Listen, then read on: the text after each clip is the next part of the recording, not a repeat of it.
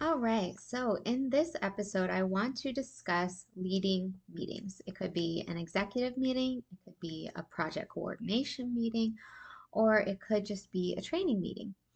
Whatever the meeting is, whether big or small, most meetings, if you're leading them, should have a similar structure and a similar process. So, when I learned how to lead meetings, I actually did so by just Googling tips on leading meetings because I was a very ambitious person at the company I was at the time.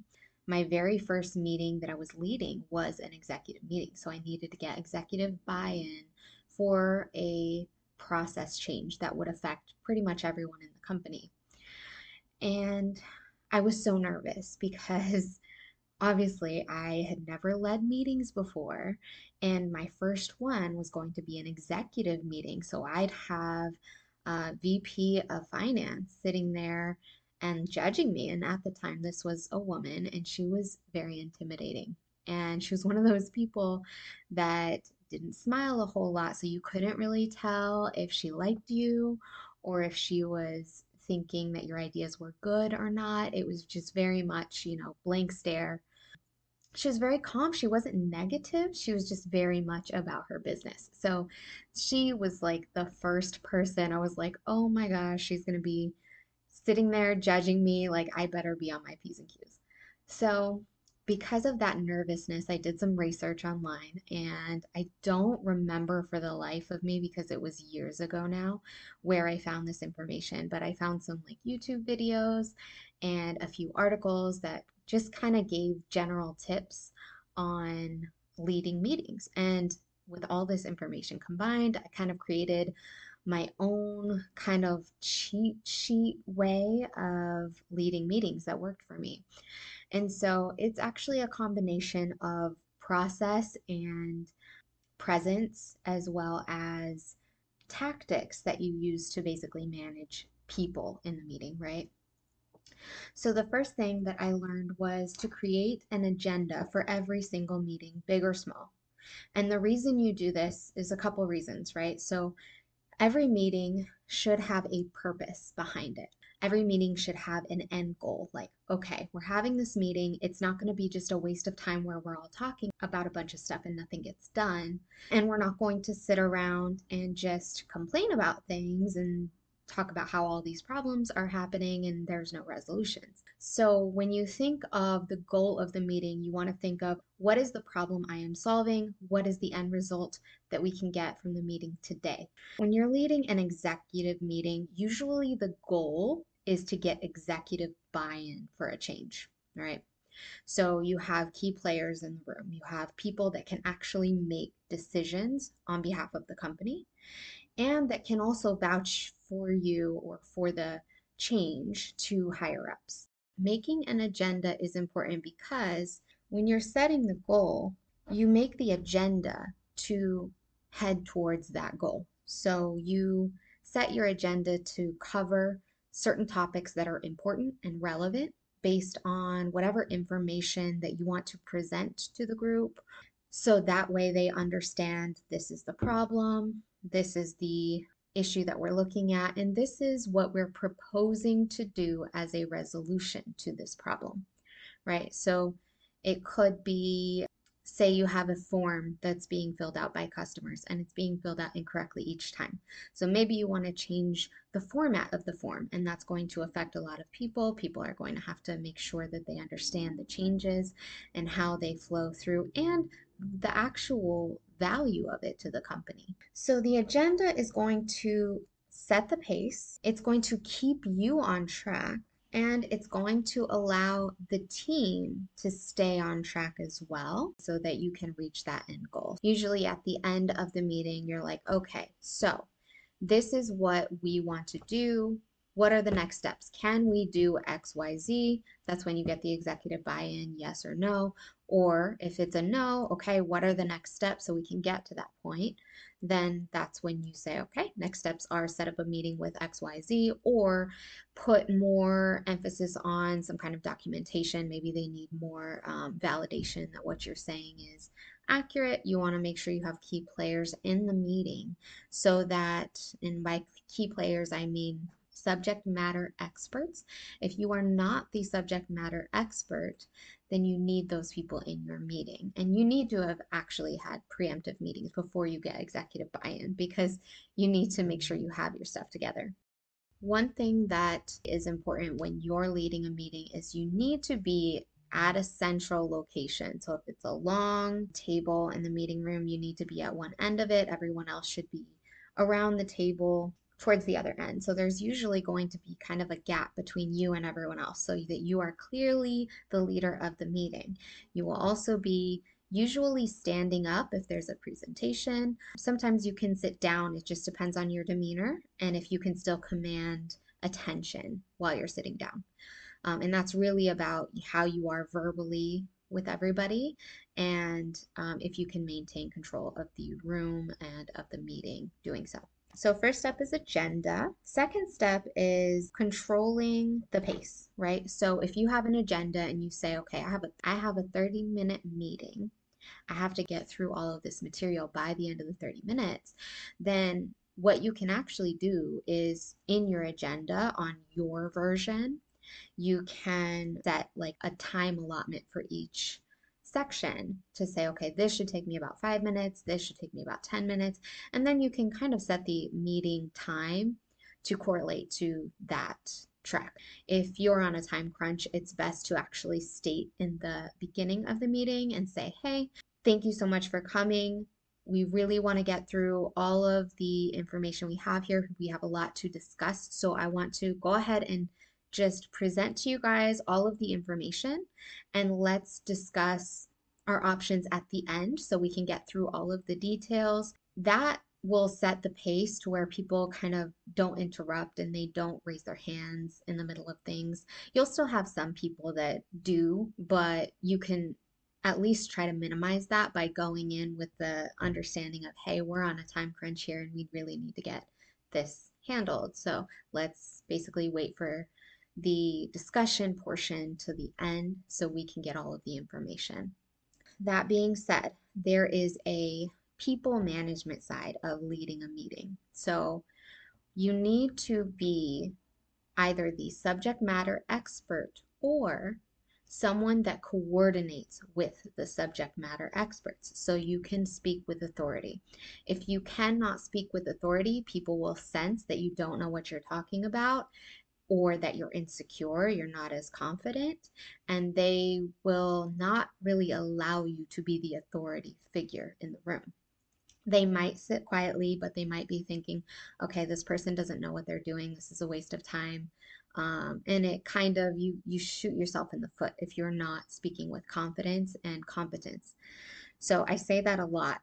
It's all about being confident and competent. So you can't just be confident. You also have to know what you're talking about, or you have to get the information from the people that know what they're talking about. That's one thing, is just making sure everyone knows that you have the authority to speak about what you're speaking about, right? So that's the baseline of how you're going to manage the people in this room. The other side of that is making sure you control the pace. Part of it is not allowing people to derail the meeting. We've all been in these meetings where it'll be about one thing, one subject the whole time, and then all of a sudden someone has a question and it kind of really doesn't have anything to do with what we're talking about. Maybe they just want to complain about something and they try to derail the meeting and spin it off into another direction. Part of leading the meeting is understanding when to identify that that's happening and how to get back on track. Sometimes you might have to cut someone off if they're like going overboard with a rant. I've never had to cut someone off, but what you do, because usually their rants are like small and they might form it in a way of a question or just kind of like a complaint. So they'll be like, well, I don't like how the system does this. It's really frustrating, blah, blah, blah. But maybe we're not talking about that system functionality at this time. And what you can do in that type of situation is you can tell that person, I understand your frustration with that aspect. Right now, we're not talking about that, but that's a great point, and we should talk about that at another time or after the meeting.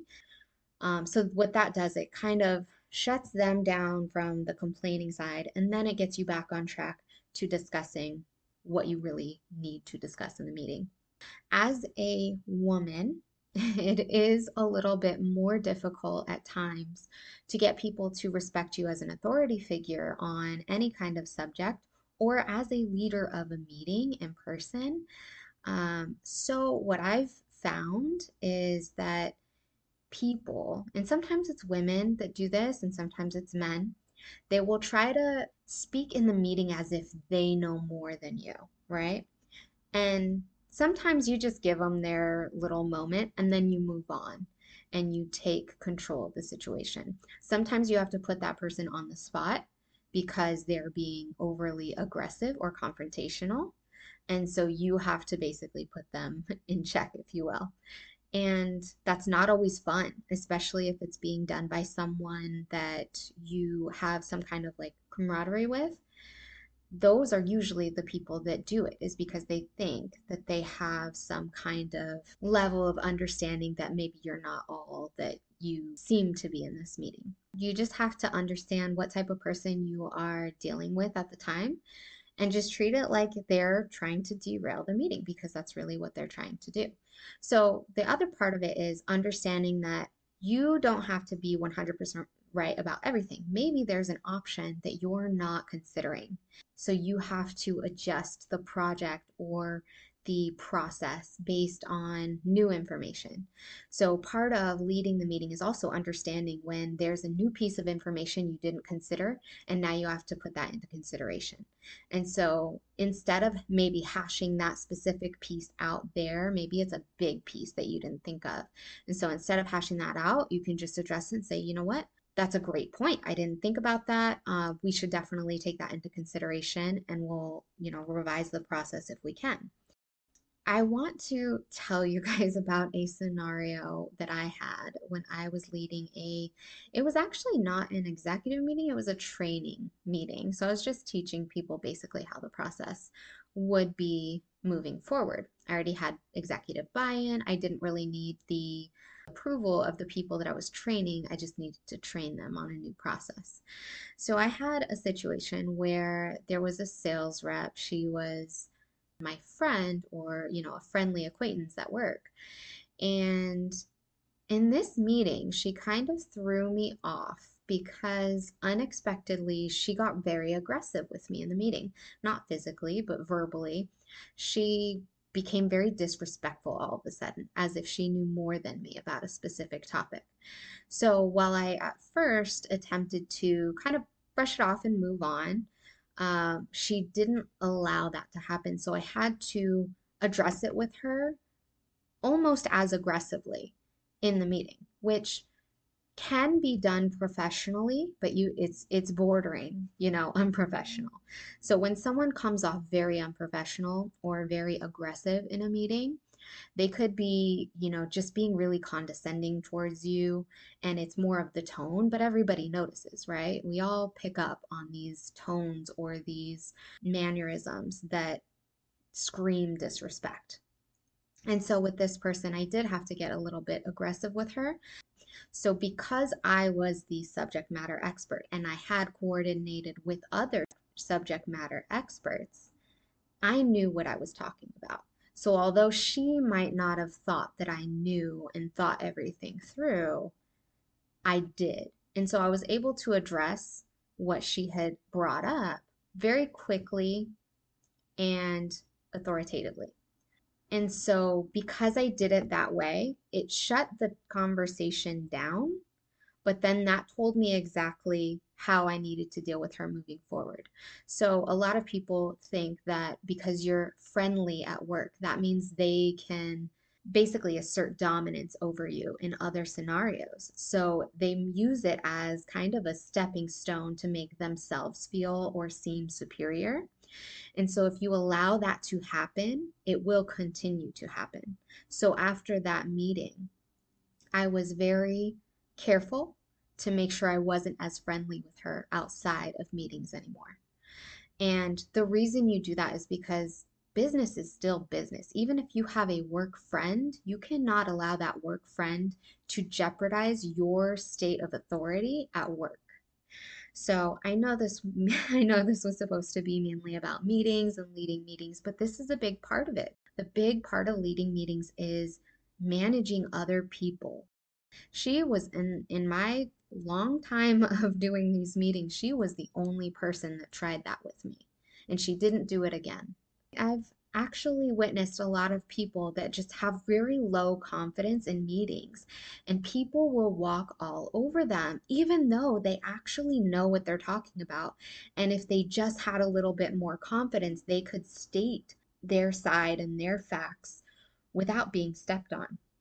But because they don't have that level of confidence that they need to also be aggressive when they need to, professionally aggressive, of course, they end up getting stepped on and they don't really bounce back from it. Part of that insecurity is being non-confrontational. And unfortunately, when you're leading a meeting, you have to establish your authority.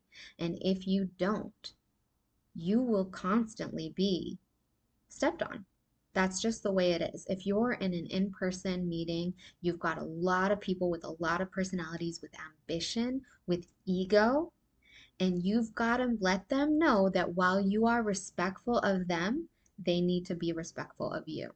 And that to me is the biggest thing about meetings is make sure you know how to identify the people that are trying to derail your meeting or the people that are trying to stomp on your authority. Make sure you know how to identify when that's happening and have it in your mind already how you will deal with that if it comes up. Rehearse it in your mind and make sure you're professional in response. Nobody is going to be okay with people getting into a screaming match in a meeting. It completely demolishes everything you try to do, and no one will take you seriously after that. You'll be looked at as an emotional basket case, not just the other person, but you as well. So you got to be very careful about how you respond to aggressiveness, but you will have to respond to it. You can't just let it happen, or it will continue to happen and it will get worse.